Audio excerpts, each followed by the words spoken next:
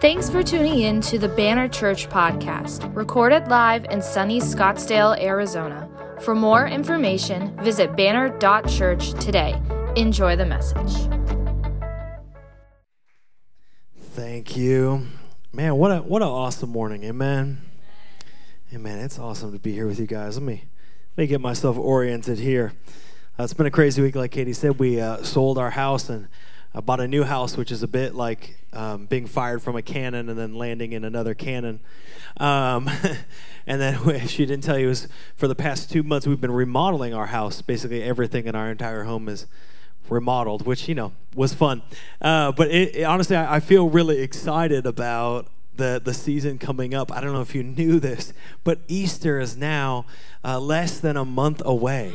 Isn't that crazy? Anyone feel like that snuck up on you? I feel like that got here really quick. I've just been just now enjoying spring. There's finally baseball again. It's I feel like we're just starting. It's oh my gosh, Easter's here. But man, I've just been really excited just seeing the heart of the church. I saw this week our Love the Block team messaged and said, hey, we got some people from the block who are coming to youth group. We had new kids coming to youth ministry and just celebrating what God has been doing. And I know that we got a lot of people who are got the flu that's going around, and so we got a lot of people joining us online. But really, however you're here, I'm just so happy that you're a part of what God is doing here at Banner Church. And man, it's fun. I saw these. I don't know if we're legally allowed to have this many crock pots set up outside, but they are, and we will just pray the peace of God over this space. Our men's team was very smart. They put them in generators, so good call, guys. So this whole thing doesn't go down with what I can only guess is 50 crock pots. I don't know what the limit is, but I'm sure there's an obscure law somewhere about how many crock pots you can have. But I do want to encourage you, come after service, come get some chili. We got hot dogs. We're going to be tasting it, having fun. Apparently I'm a judge, so I have to judge chili. And I hope you guys did a good job. And Please hope we didn't go too crazy, because I got to wake up tomorrow and go to the gym. So, but excited. But one thing I wanted to call your attention to real quick is this little card that's on your seat or near you. You should have seen one of these that was near you. Go ahead and grab one of those and hold it in your hand. See the little art? It says Easter. It says my top 3.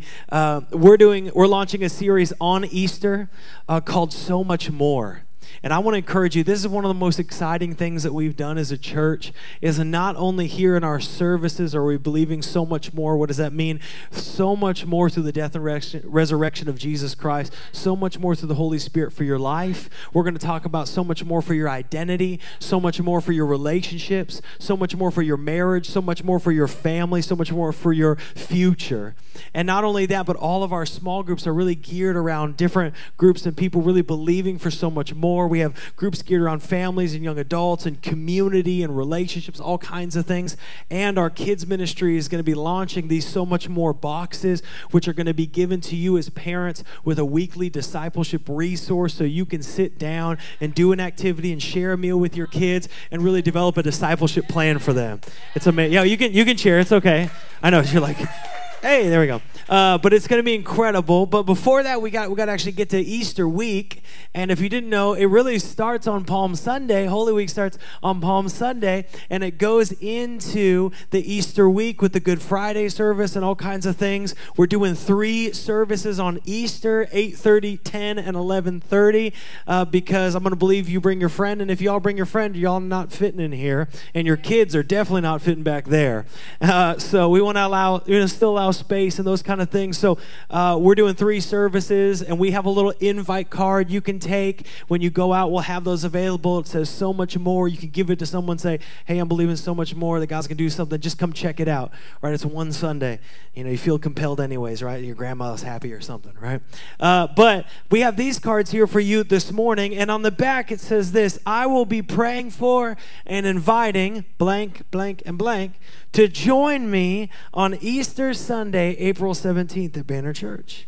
He says, I will be praying for and inviting, and I just want to invite you, even right now, to just write down 3 people, 3 names. Maybe you don't even know their names, and that's going to be part of your journey.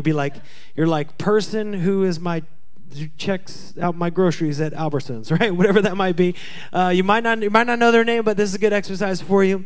To join me on Easter Sunday, and we are going to pray for the next 3 weeks. We're going to pray together that God would give you opportunity to speak life into them, that they would come hear the gospel of Jesus Christ.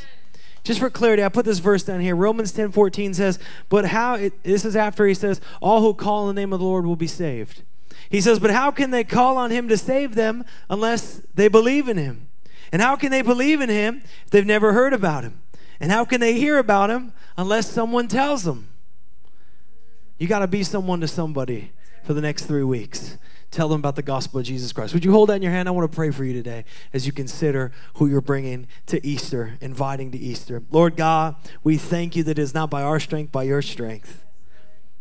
It's by you, Holy Spirit, that you give opportunity and direction. We know the world is full of people who are broken and hurting, who need to hear the gospel of Jesus Christ. So we yield our hearts and our intentions to you. And we ask, God, would you lay people in our heart even right now that you're calling us to write down and say, I'm going to pray for and invite to experience, to discover, to hear about the love of Jesus Christ. Maybe for the first time in their whole life. Help me be someone to somebody this week and for the next 3 weeks. In your name, amen.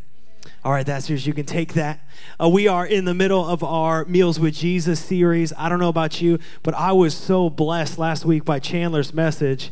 I don't know about, it was amazing. Honestly, if you did not hear this message, you need to go back and listen to it. And I'm going to add another one. If you heard the message, you should probably go back and listen to it again, because he was firing out these lines. And I work here, and I was trying to keep notes. I was like, my goodness, this is good. I was like, right, this is a whole series. So he killed it. And I've just so enjoyed what our speaking team of Jamin and Chandler have been doing, and as well my wife. She's going to be speaking next week, bringing the word as we continue this series. But we're gonna like pause for a second because I want to share something, an encouragement with you today. Is that okay?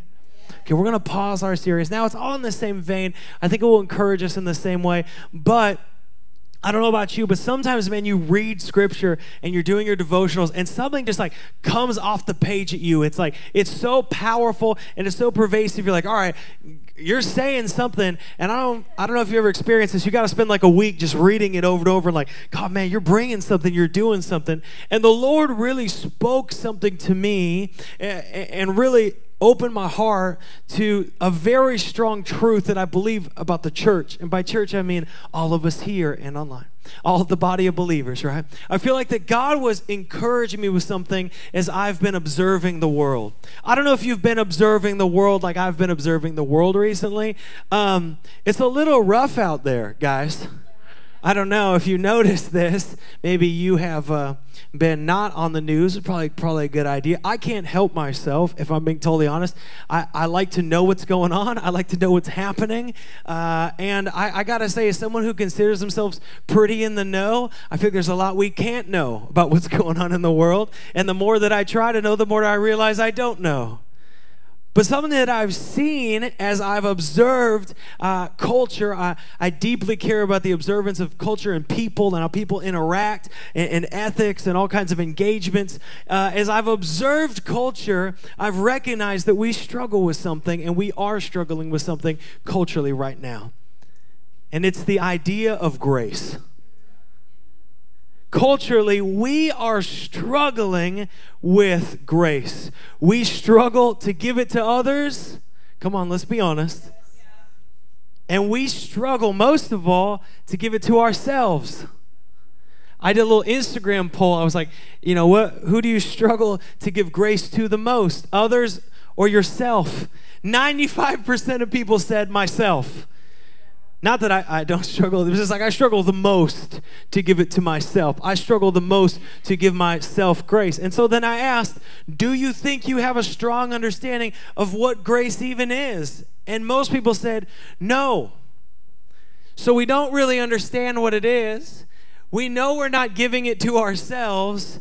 And if we were really honest, we're not really giving it to others. Because you can't give something to other people that you don't possess or understand or even know how to give. So oftentimes when we think we're giving grace to others, actually what we're giving them is we're giving them relationships without boundaries that cause us to be hurt. We're not giving them grace. We're not walking out grace with them. What we're doing is we have this like kind of weird twisted sense of empathy that just allows us to be harmed by others. And what we're seeing now culturally, if you're an observer of culture like I am, is a generally divided culture as grace is rarely expressed, as we rarely express it ourselves. We're seeing the effects of a lack of grace towards ourselves because we're seeing the rise of depression and anxiety. I don't make it a whole week without talking to somebody who is beating themselves up constantly for something, who is telling me, I'm just struggling with anxiety. They've built habits of anxiety in their life.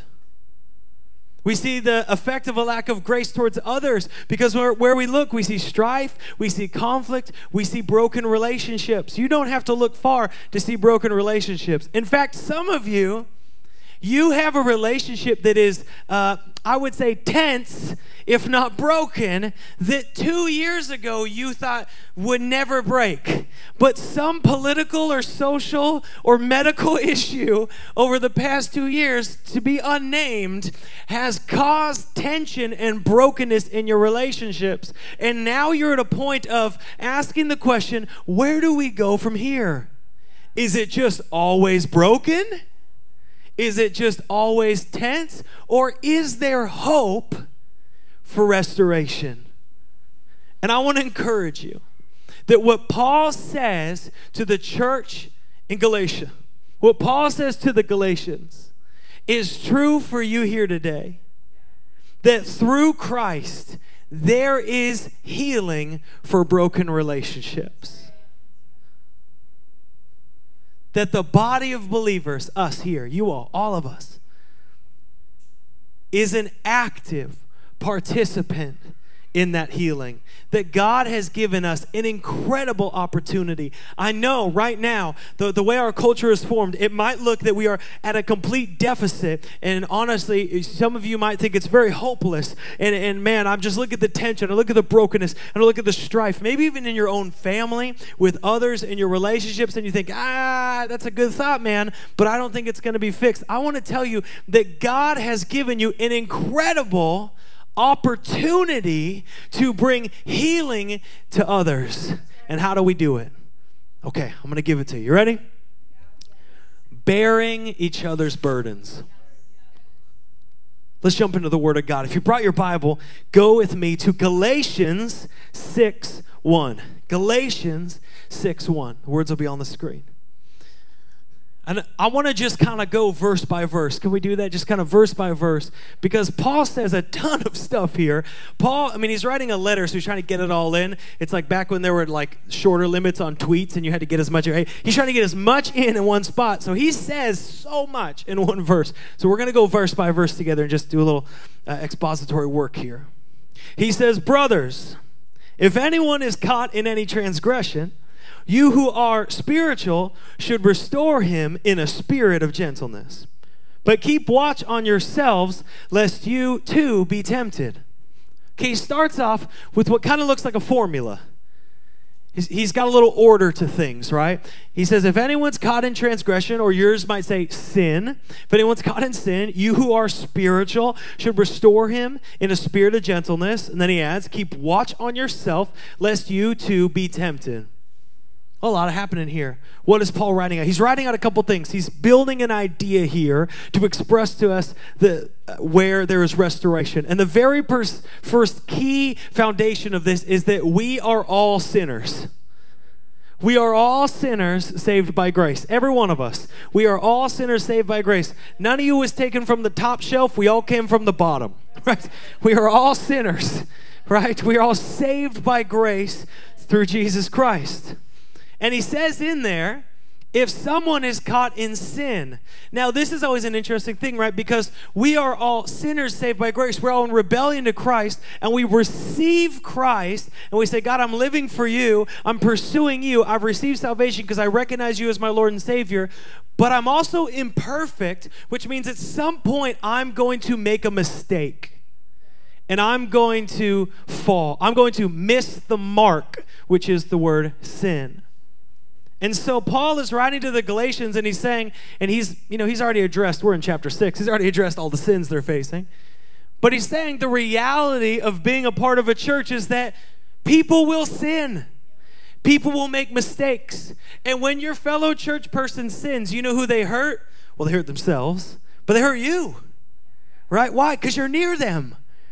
That's how it works. If I start flailing my arms, I'm just going to hit whoever's nearest to me. If I start sinning, same principle. And he says, listen, that's going to hurt.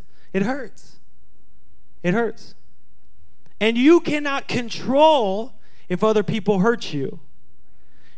But you can control how you respond to that hurt. See, Paul is more concerned with, he is very concerned with living righteously.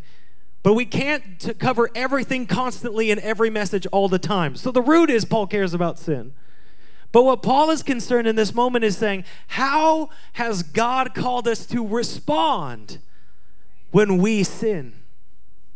Because the responsibility, right? The response, the ability, our ability to respond, right? There's always a response based off our ability. That's our responsibility. Our responsibility of every believer is the restoration of the one who sins. Hear me. We have all been called to the ministry of restoration. If you're here today, if you're online, if you're watching this on a podcast or a YouTube, whatever, 8 months from now, you're still called. We've all been called to the ministry of restoration. And it says if anyone's caught in sin, it says restore him. That word restore is katartisho, which literally means to put in order. In the New Testament, we see it used for the mending of nets for fishermen. They would mend nets. They would wash them and fold them so they would not break. But it's actually a medical term. It's a medical term to set a bone. How many of you guys have ever broken a bone? Has anyone ever broken a bone? Man, when you set a broken bone, that is the worst. That is worse than breaking the bone, right? It's like, you know what? Leave it broken. I'll just die, right? I've broken a few bones in my life, and I gotta say it's the worst. Like I dislocated my shoulder a couple times. One time I was sprinting and I ran into a goalpost and I dislocated my shoulder. And there's always that eye contact you make with your coach, and you know what he's gonna say, and he knows what you're gonna say. And he's like, "Hey man, we gotta put your shoulder back in." Which now apparently you're supposed to go to the doctor and have them do it. But I don't know. In the '90s, no one cared. And so he's like, "Hey man, we gotta put it back in." It's like, okay, Greg, limited knowledge of human whatever, and you gotta, and it hurts. Restoration hurts. It can be painful, which is why culturally we avoid it, because we live under this myth of I don't want to restore because I don't want to hurt. I don't want to hurt them. Well, what is it hurting? The thing that blows my mind is people say, well, they're not hurting anyone. They're hurting them. Do you not care about them? If you're saying, well, what does it matter? What does it matter if I walk down death and destruction and sin in my life? I'm not hurting anyone. You're hurting you. And it turns out I and Jesus love you. I don't want you to be miserable your whole life. I don't want you to be confused about who you are and walk in misery and depression. I actually care about you. God cares about you. That's right. You are hurting someone. You're hurting you. But oftentimes we deny someone restoration, and we deny truly saving them because we're worried about the pain of restoration. But the question is, if by damming up the river of grace for fear of causing pain in restoration, do we actually damn someone to a greater suffering?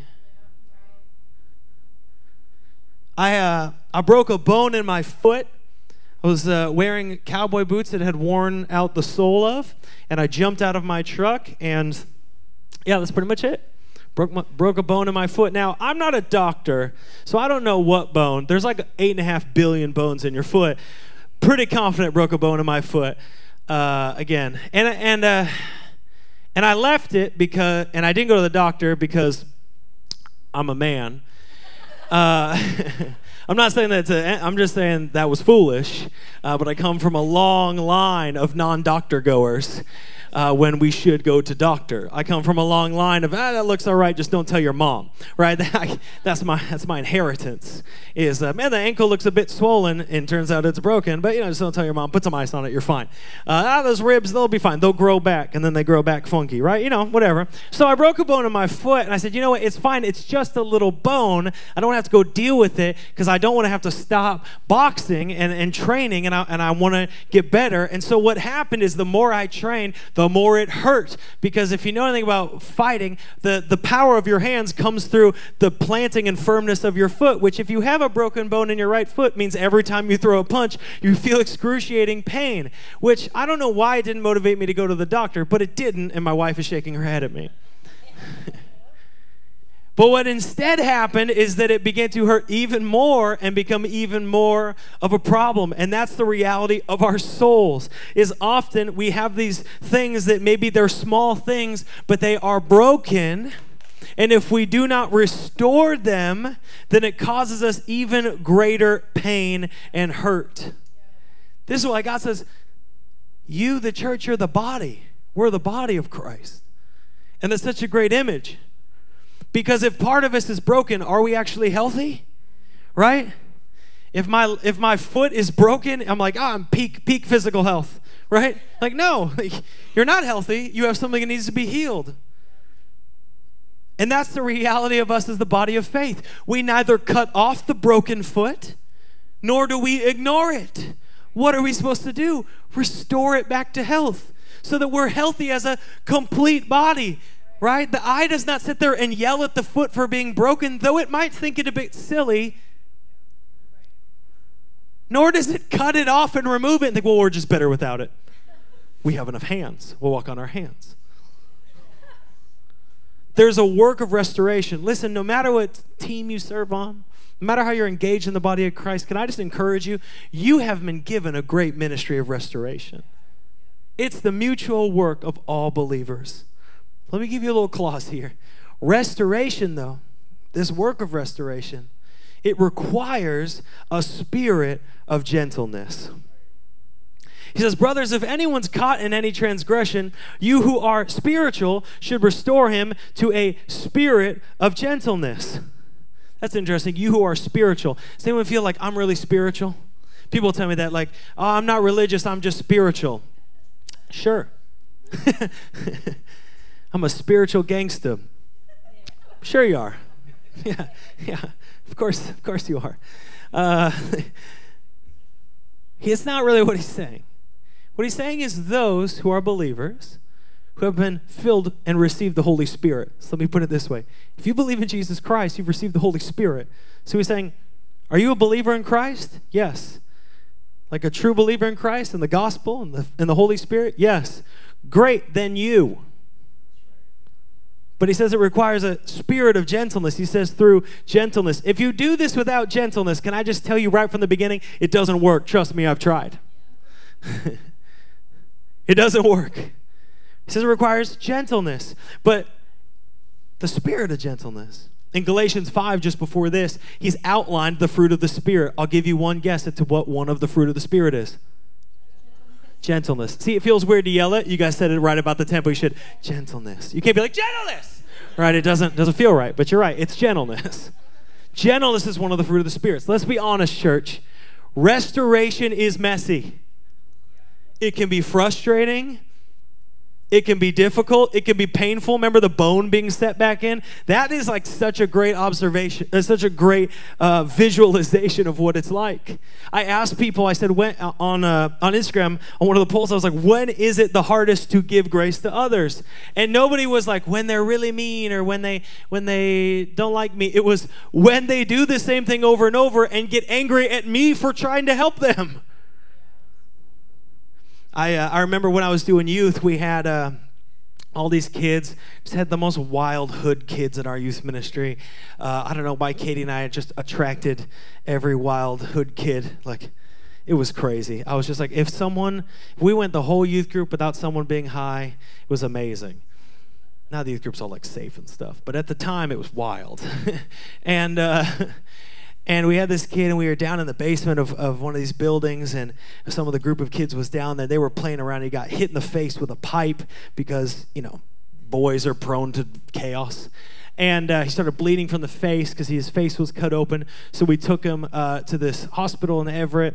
And, of course, because you're not going to know what Everett's like, but the power wasn't working for the computers, which is the best description I could give to the place that I'm from, was that the computers at the hospital weren't working. So they said, we just got to write everything down and we'll put it in later. And I was like, okay. They said, okay, but just so you know, we can't give him like anesthesia in his face because it'll swell up. You have to hold him down while we put his face together. I was like, I don't know if this is in my job description, but all right, let's do it. That's honestly when I'm at my best, is pure chaos. And I just wait for those moments. That's when I shine. So I was like, all right, let's do it. And so I had to hold this freshman down. He was a freshman or sophomore. Hold him down on the hospital bed as they stitched him up. And as they were doing the work of restoration, I got the blunt of his anger and pain, right? So he was, scratching at me. He grabbed a hold of my hand really hard, and literally his fingernails cut into my hand, and I was bleeding. This is what being a youth leader is like. In case you're wondering what being a youth pastor is like, you're like, I really want to do ministry. This is what it is. Just literally bleeding for kids. I picture this all the time when we do the work of restoration. Is I didn't blame him for as he was being put back together and walking through the painful process of inflicting damage to me. It wasn't my favorite thing, and I didn't run towards it. But I understood that in restoration, right, there is a sense of collateral, which is why it requires a spirit of gentleness. Because my flesh will do that maybe once, but after a while, we're going to throw hands. Right? It requires the Holy Spirit. Hear me. It requires the Holy Spirit. One more time. It requires the Holy Spirit. Because gentleness is not weakness. Gentleness is great strength under control. It takes great strength to not react emotionally when we see someone caught in sin, but to respond patiently and fervently. That takes the Holy Spirit. It takes the Holy Spirit. But gentleness and the spirit of gentleness that comes from the fruit of the Holy Spirit, as we are grafted into the vine of Jesus, with Him moving through us and producing the fruit of the Holy Spirit in our life, it is so crucial because gentleness is the catalyst for compassion. Hear me, to bring healing to the sinner, we have to have a compassionate view on the one who sinned. It is mind-blowing to me how as sinners, often we will have such a low view of people who are us, sinners.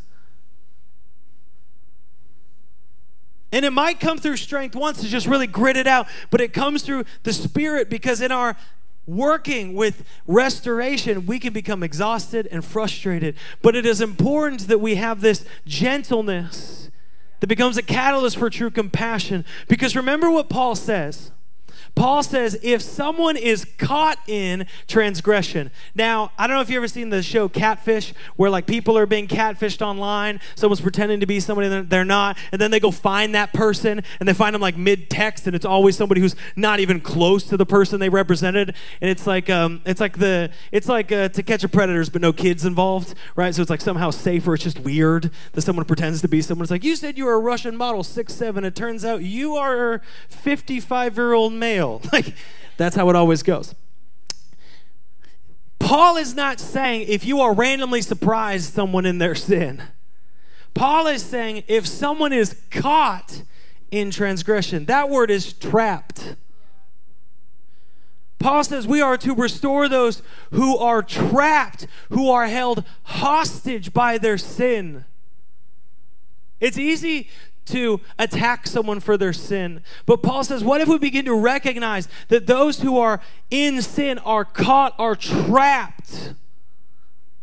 Jesus says in John 8:34, truly, truly, I say to you, everyone who practices sin is a slave to sin.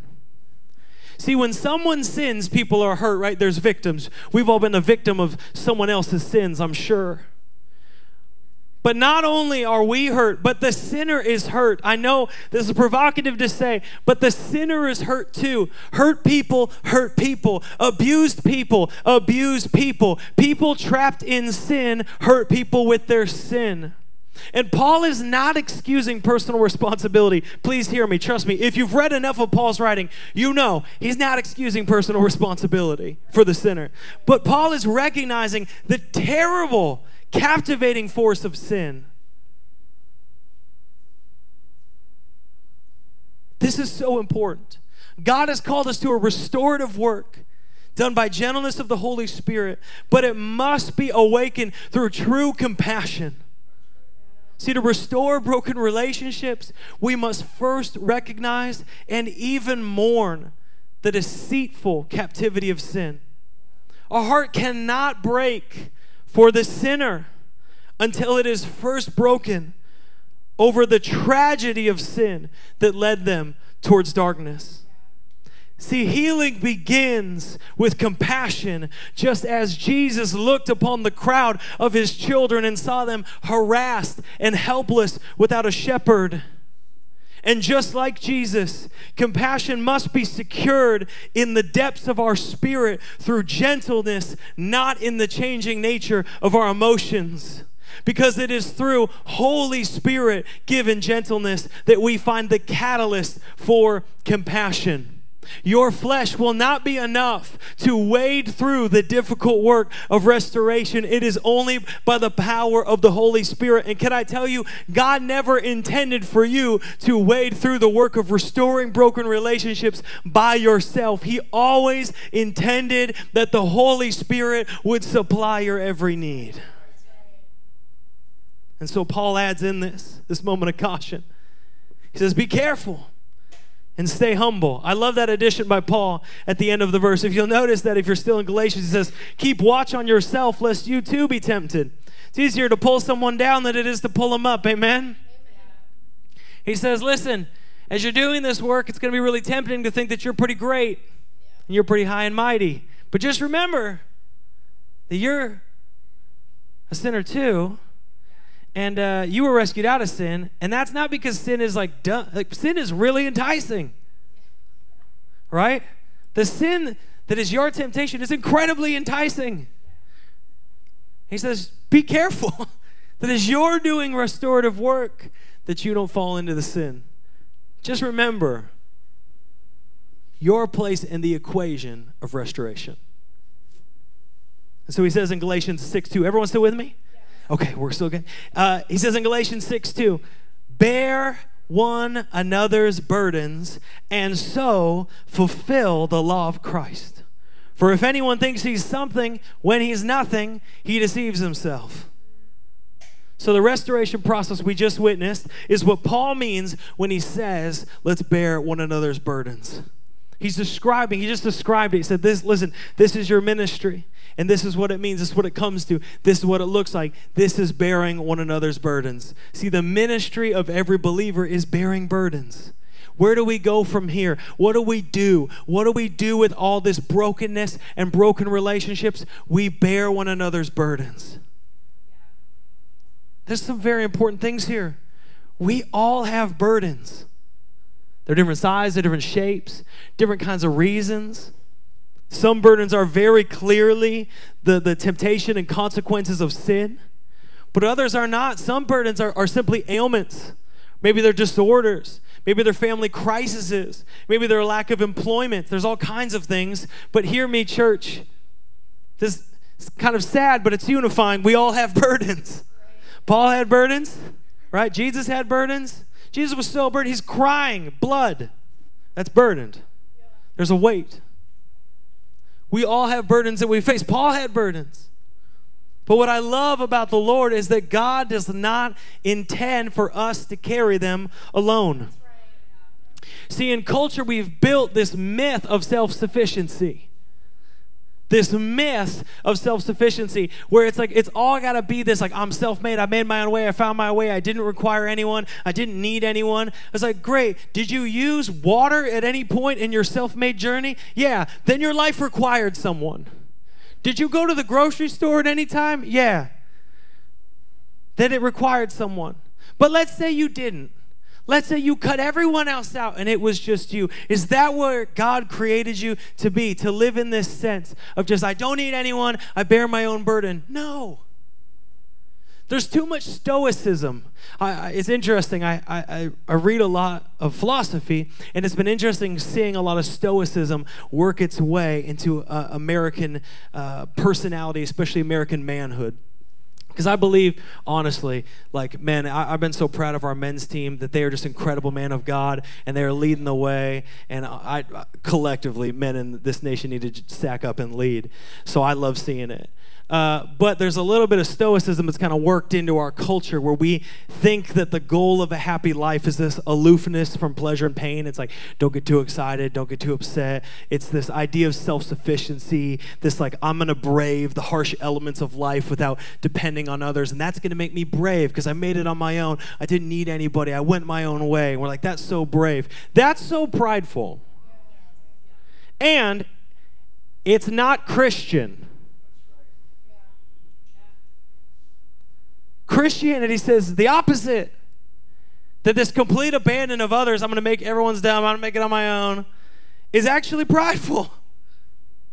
And what happens is if we live in this myth of self-sufficiency, we don't let other people know our struggles. We put our armor on, right? We don't let other people know our business. And we say stuff like, I just don't want people to know what's going on. I don't want people to know my business. I'm a very private person. I don't want people talking about me. That's called pride. If you're afraid of people talking about you, it's not because you're afraid they're going to say something good. Like, I'm just worried people are going to say too many good things about me. I couldn't handle it. Like, you're worried they're going to say something bad. People are saying bad things about you if you let them know what's going on in your life. That's called pride. You think it's fear, so you think it's humility, but it's not. It's actually pride. It's a prideful position to think that I should not open myself because what if people think about me? What if people think this about me? And the hard part is like, we're just robbing ourselves. We're just robbing ourselves. Jesus, the only person who could have been a self-sufficient island, right? If anyone could have pulled it off to live life by themselves and not let anyone into their business and do it all by themselves, it was Jesus. And what did Jesus do? Basically the exact opposite of that, right? He got 12 dudes, sometimes 72, sometimes 120 together and lived life together. And guess what? They were also kind of not nice to him all the time. Right? They were imperfect. They denied him. Dude, literally, one of them sold him out to die. None of your friends are that bad because you're here, so I know they haven't murdered you yet. Right? But Jesus chose, no man is an island to himself. Why is that important? Because God has created the church to minister to each other's burdens. Just like lift the weight off, right? To minister to each other's burdens. We all have burdens. We weren't meant to carry them alone, and so God has tempered the body of Christ, us as the church, to be the priest to one another. You're like, whoa, priest, what are we talking about here? You are anointed by the Holy Spirit to do ministry. You are the priesthood of believers. And I know we are meant to bring our burdens before God, right? 1 Peter 5:7, cast your anxiety onto him because he cares for you. I love that. I have that tattooed on me somewhere. There it is. Harder to find now. It's getting difficult. But what I love about the Lord is often when we bring our burdens to God, he sends us a friend. When Paul was tormented in his ministry, when he was heavy burdened, in 2 Corinthians 7:5-6, it says, for even when we came to Macedonia, our bodies had no rest, but we were afflicted at every turn, fighting without and fear within. It says, but God, who comforts the downcast, comforted us by the coming of Titus. Look at that. When Paul needed his burdens lifted, he sent a friend. Some of you are Paul, and God wants to send you a Titus. And some of you, it's time to be Titus. To go to someone and to lift their burden. Because when we bear burdens, we fulfill the law of Christ. Do you hear that phrase, the law of Christ? Someone say the law of Christ. The law of Christ. When we bear burdens, we fulfill the law of Christ. That's an interesting phrase.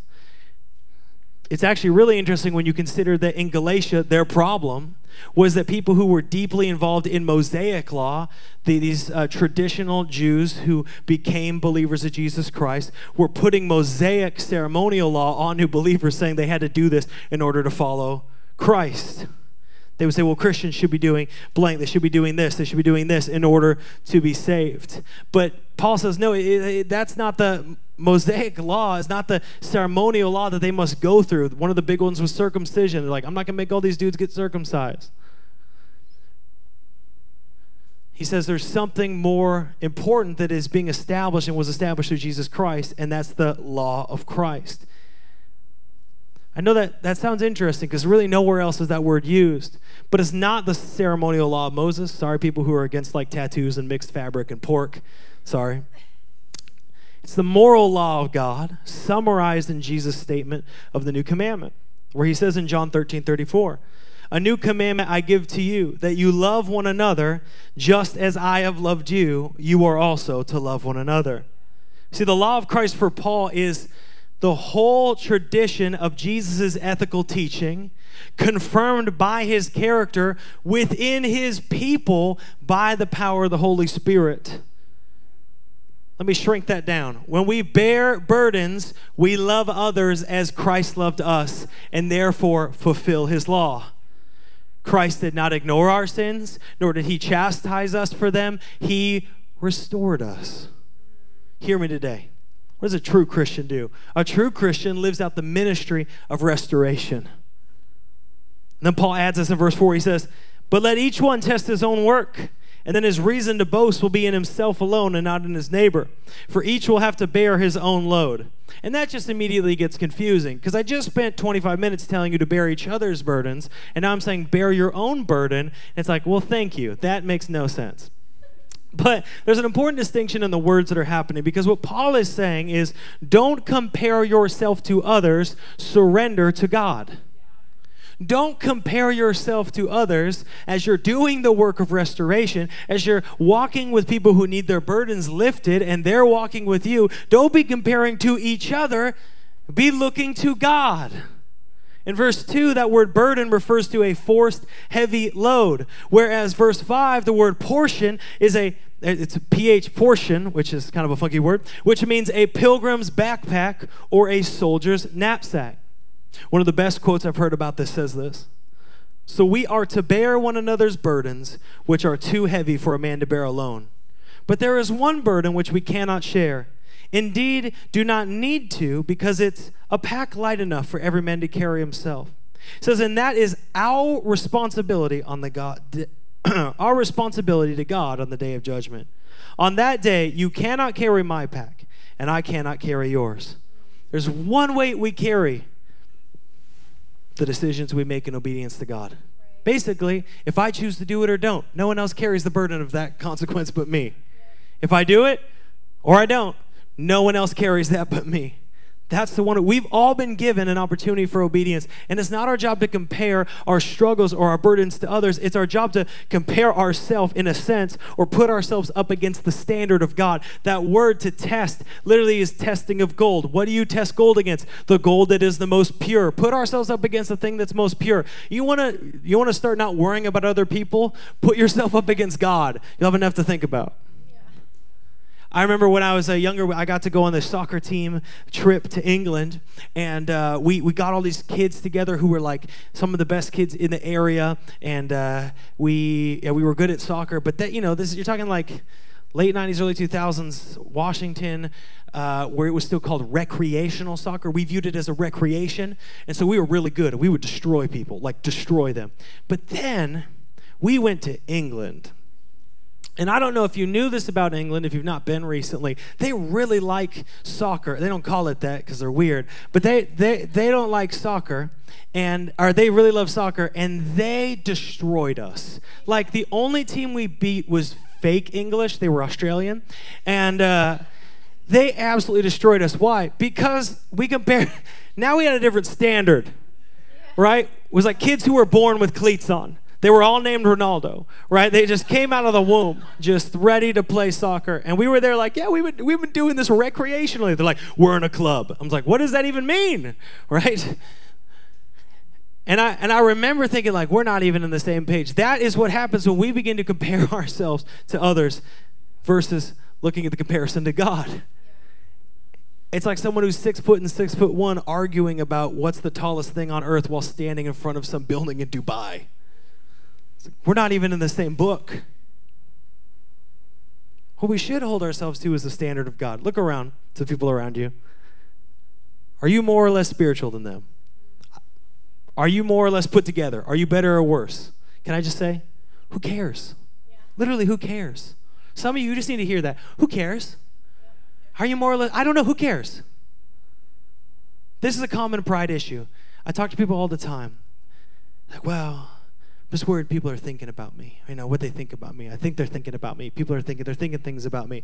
And I just want to say, just collectively here, no one's thinking about you, and that's the problem. Is that everyone's thinking that everyone is thinking about them, and we're not thinking about each other, and therefore no burdens get lifted. We need to stop worrying about what people are thinking about us and begin thinking about others and begin lifting burdens. That's the thing we celebrate as a church. I love seeing it because our church does this, where I can look around and say, hey, that's a burden being lifted. That's a friendship being started. That's a weight being carried. That's what matters. You're like, I'm worried. If you're online and you're worried about coming to physical church because you haven't been in 2 years and you're like, I don't know what people are going to think about me. We literally don't care. We just miss you. Right? That's the problem. We're all thinking about ourselves. He's like, no, think about others. This is the beauty of a Christian life, is that we've received the grace of God and we just let it flow downstream to somebody else. Like, we're just a part of this beautiful river that is flowing and bringing life to others. We don't fight to be greater than others. We just want to lift others up. That's the beauty of a great church. We don't call people out. We lift them up. We lift their head. We encourage. We strengthen. I just want to encourage you, man, some of you today, you just stop worrying about what people think. Not in the, like, you're going to go out and do a bunch of sins, because, like, I don't care. But in the sense of your insecurity or your inadequacy or your past or how you look or your background or what people have said about you in other situations. Can I just tell you, if you're here at Banner Church, we don't care about that. We just want to lift each other's burdens. I love Galatians 6. I feel like he slid it in there for me. It says, let the one who is taught the word share all good things with the one who teaches. I love that he throws this in here. Paul is very adamant about supporting those who teach the gospel. His role is very unique, but he's very much about supporting the church. I said it first service, and I'll say it again. I'm so thankful for you guys as your pastor, because I feel incredibly supported and loved on by this church.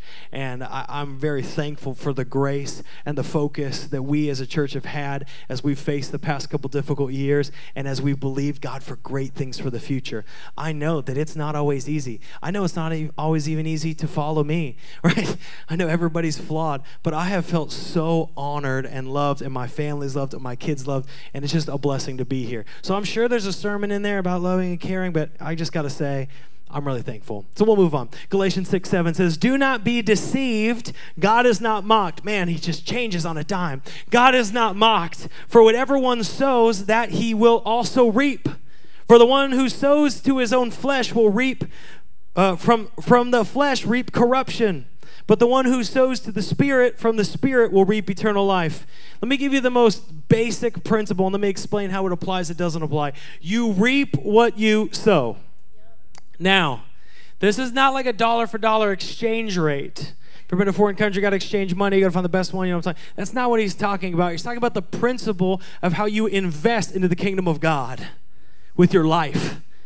See, the ministry of restoration and burden bearing has been laid out by Paul, and the responsibilities have been revealed. And we just need to be honest. There's two options. I know, Western world, we don't like that there's two, but there's just two. In your heart, you're going, there's not two. I'll go whichever way I want. No, that's the part where he says you've just deceived yourself. God cannot be mocked. You don't get to make a third way. There was two ways. One, you sow into a sinful nature and you harvest decay. The word phthora literally conveys the idea of a rotting corpse. You sow death, you reap death. Option two is you sow into the Spirit and then you harvest in eternal life. Those who... It feels weird that I have to sell it, to be honest. If I'm being totally honest, it feels weird to me. I'm like, this is the greatest thing that could ever be given to you. You should choose it. It feels weird that we wouldn't just be like, yes, let's do it. But, there's a tension of the flesh, right? Let's be honest. We want to do it, but there's a tension of the flesh. He says, don't sow into that flesh that wants to pull you away from it, wants to lock you into yourself. He says, no, sow into the Spirit, and in so you receive eternal life. But what's beautiful about how he says eternal life is he's not just saying an eternity in heaven. He's saying you have the beautiful life with Jesus right now. Life with an eternal God right now. And it's such a profoundly simple principle. And as I was reading, I kept coming across what was called the common delusion of man. The common delusion of man is that it's true for everyone else, but it won't be true for me. And can I tell you, that's not true. That's why it's the delusion. Because God says he cannot be mocked. Let me make it even simpler. If you put carrot seeds into the ground, you will get carrots. You say, well, for me, because I got hustle. I got attitude. I'm good looking. I can make it happen. I'm going to get beets. Bet. Bet the farm on that, homie. You're getting carrots. You're like, well, I did a little bit. Nope, carrots. Trust me, you're getting carrots. If you get beets, then you lied and you planted beet seeds. That's how it works. That's nature. The same thing is true in life.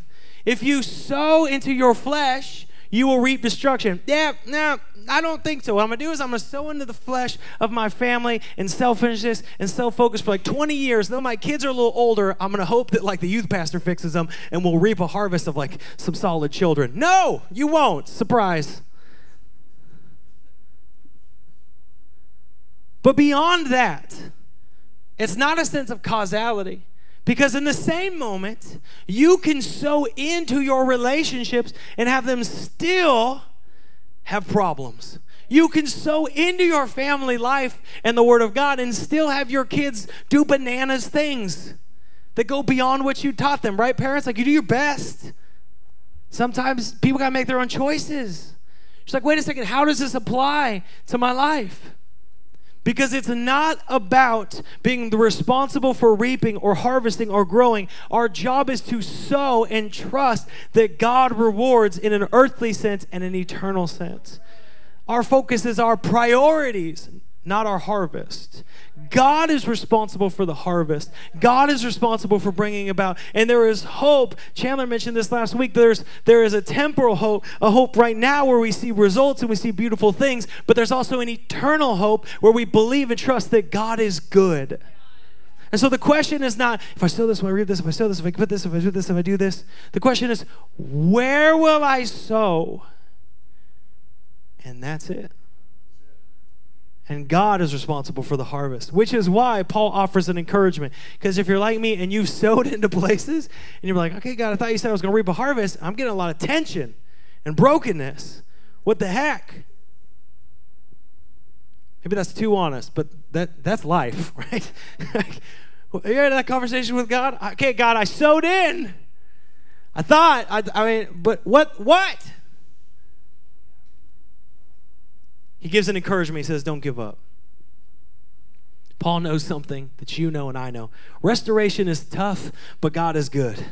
It takes time to rebuild broken things. It takes time to rebuild broken relationships. So Paul says, don't give up. He says in verse 9, let us not grow weary of doing good, for in due season we will reap if we do not give up. So then as we have opportunity, let us do good to everyone, and especially to those who are of the household of faith. I don't know about you, I'm very warm, but we're going to make it through, right? I want you, if you like zoned out and you snap back in, if you were online, you clicked away to like a cat video, come back to us now. We want you here to hear this right now in your spirit. Put Instagram down, it will not save you. You need to hear this. This is important on your life. One of the greatest obstacles to rebuilding relationships is simply fatigue. It's fatigue. But Paul gives us these two beautiful incentives. He assures us of a reward if we do not give up. He says there's going to be a harvest in due season. When I first planted carrots, no one told me they'd take a third of a year to grow. I was like, are you freaking kidding me? For a carrot? That feels like a lot. I'm just saying, God. 135 days, like what? Or whatever it is, 200 days, like my goodness, planting something else next time.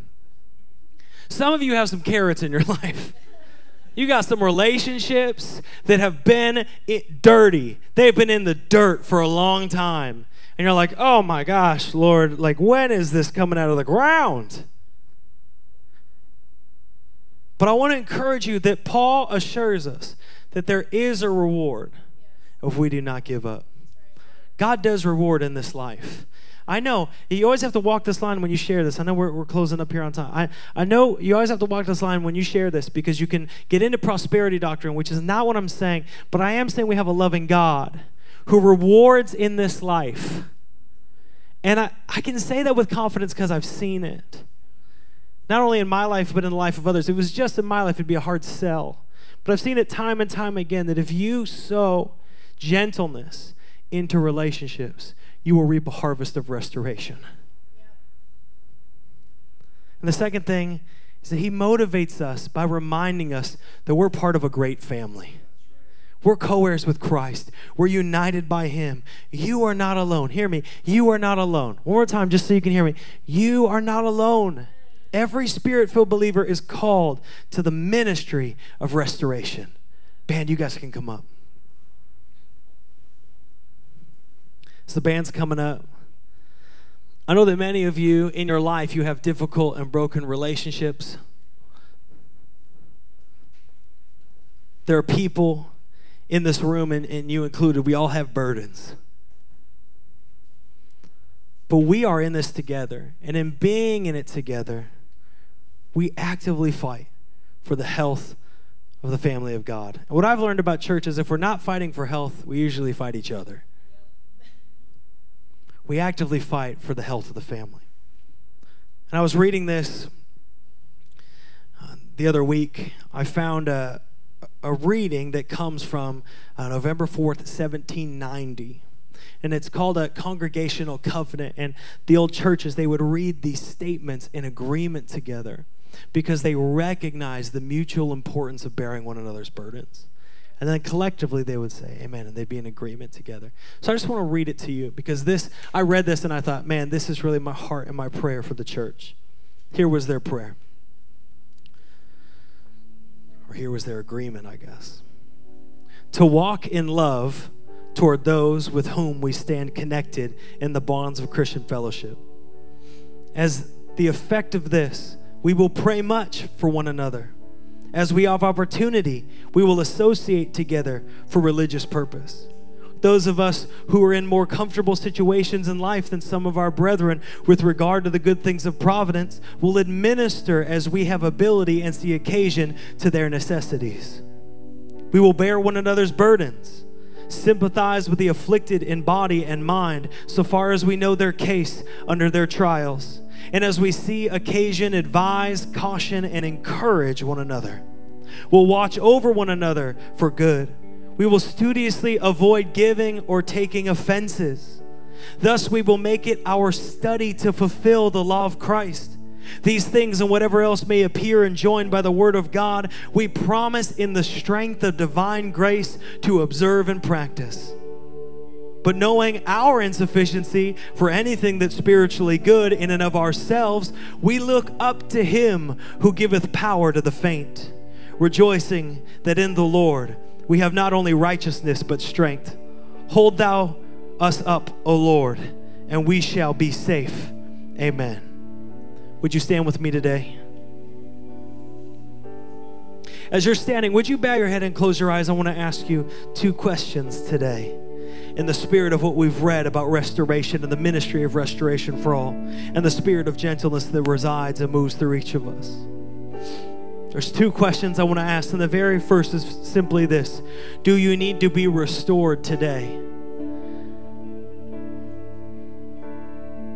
Before you step into the carrying the weight and the burden of others, you must first lay down your burden before the feet of Christ. You're saying today, maybe a decision you've been making, or a hidden sin, or maybe you've never made the decision to follow Jesus Christ with your life. Maybe you have followed faithfully, but you've wandered away. There are things that you feel are constantly dragging you. In many ways, you may feel caught. And you're here today and you're saying, Lord, I long to be restored by the power of the Holy Spirit in all gentleness. And I hope you know today, with every eye closed and every head bowed, the Lord will restore you. If that's you and you're saying, God, I want to be restored today, would you lift your hands? I want to pray for you today. God, I want to be restored today. Let me pray over you today. God, I thank you that all who call on your name will be saved. And I thank you that you are a God of restoration, that while we were still enemies with you, you sent your son to die for us. So how much more will you restore and provide for us as we are now your co-heirs, as we are now your children, God? So I pray restoration. I pray for that sin that has been dragging down over and over. I pray it released by the power of the Holy Spirit. I pray every foothold broken. I pray every shame released. I pray over every darkness that you would bring light and truth, and that the work would begin. I pray against any fear of the pain of restoration. But as they walk restoration, they would find just the salve, the cooling balm of your love and your goodness upon their life. That there would not be aching, but there would be completeness and joy in your name. The second thing in this moment, with your eyes closed and head bowed, if you're here today and as we read that commitment, you're saying, Lord, I want to be committed and I'm going to respond to the call. And before we worship, just right where you are, you're saying, I want to respond to the call of God on my life, upon every believer, to be engaged in the work of restoration. But you recognize that it takes the Holy Spirit. And you're here today to say, I need Holy Spirit given gentleness to do this work. I want to pray for you right now. If you're here today to say, God, would you lead me? Would you direct me? Would you guide me? Would you strengthen me? That I might come alongside those who are under a burden and lift them and take up the call. If you're here today and you're willing to make that commitment to take up the call of bearing burdens in this church, would you lift your hands? I want to pray together today. Say, God, I take up the call to bear one another's burdens. I want to pray for you today. And as I pray, I want you to take it seriously. This is a call and a command of God on your life. So you and only you can weigh whether you will be obedient to it or not. But if you are willing to say, Holy Spirit, move through me and work through me to fulfill this call of God on my life, then lift your hands. I want to pray for you today. Mighty God, I thank you that it is not by our strength, but your strength. Holy Spirit, bring forth your gentleness and guide us in the ministry of restoration. Lead us, open our eyes, strengthen us, go before us, comfort us, heal us. We submit ourselves completely to you and ask that you move here today. To the one who needs healing, we pray heal. To the one whose heart needs softening, we pray soften it today. The one who's wrestling with obedience, we pray surrender today in this moment. And I pray, God, that out of this moment would burst forth a church actively, consistently, and passionately engaged in the restoration work of Jesus Christ. That no one is beyond you, no one is beyond your love, that even those in our midst, when we stumble and fall, that we are not cast out or cut off, but we are embraced in the loving arms of the Father, and we are lifted and brought back up into unity with Him, into alignment with Him. So God, make us by the power of the Holy Spirit active participants. And in this moment, I just invite you, wherever you are, in your heart, to say, Holy Spirit, I yield my heart to you. I yield myself to you, and I ask you to move, bring forth your gentleness, open my eyes, open my heart, and engage me. I commit to walk in obedience to your call, to the work of restoration to those around me. In your name, amen. Let's sing the name of Jesus today. Thank you for listening to the Banner Church podcast. We hope this message was impactful for you. Check the episode notes to visit our website, follow us on social media, and subscribe to our podcast. We'll see you again next week.